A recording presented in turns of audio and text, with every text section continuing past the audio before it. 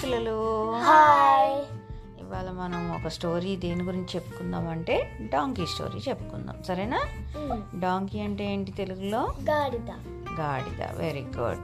So ఒక ఊర్లో రామయ్య అనే ఒక ముసలాయన ఉన్నాడనమాట.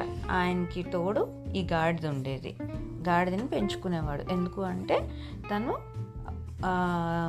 బట్టలు ఉతికి ఆరబెట్టి మనల్ని మన ఇంటికి తీసుకొచ్చే టైప్ అనమాట. అంటే లాండ్రీ మ్యాన్.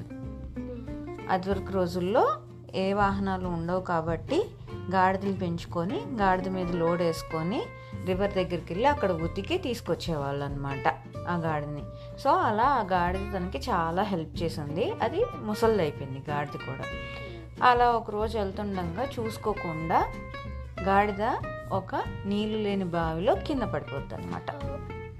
అప్పుడు ఆ ముసలాయన తన్ని కాపాడదామని చెప్పి చూస్తే అది చాలా లోతు ఉంటుంది అనమాట. అప్పుడు ఏమనుకుంటాడు, అది ఎలాగో ముసలిదైపోయింది, నాకు ఎలాగో హెల్ప్ చేయడానికి ఇంకా అవసరం లేదు, సో దాని మీద మట్టి చల్లేద్దాం అనుకుంటాడు. పాపం ఆ గాడిద తనకి హెల్ప్ చేస్తున్నాడేమో అని అనుకుంటుంది గాడిదేమో, కానీ తను రియలైజ్ అవ్వలేదు. సో ఇంకా అరుస్తానే ఉంటుంది బయటికి తీయమని గాడిద.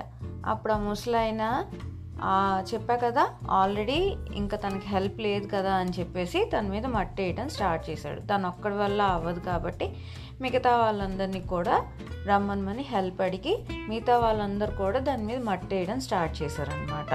సో గాడిద ఏమనుకుంటుంది, తన కోసం వాళ్ళందరూ హెల్ప్ చేస్తున్నారేమో అని అనుకుంటుంది.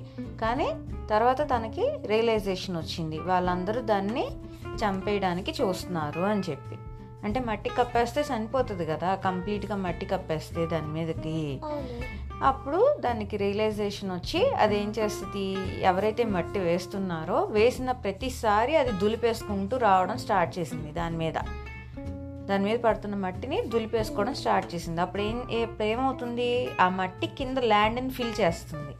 ఓకే, అలా ఫిల్ చేసుకుంటూ అప్పుడు ఆ గాడిద దాని పైకి రావడం స్టార్ట్ చేసింది. ఓకే, సో అలాగా ఆ మట్టి తర్వాత ఏమవుతుంది, అలా మట్టి పైకి వచ్చేసరికి అది కొంచెం పైకి రావడం స్టార్ట్ అవుతుంది గాడిద.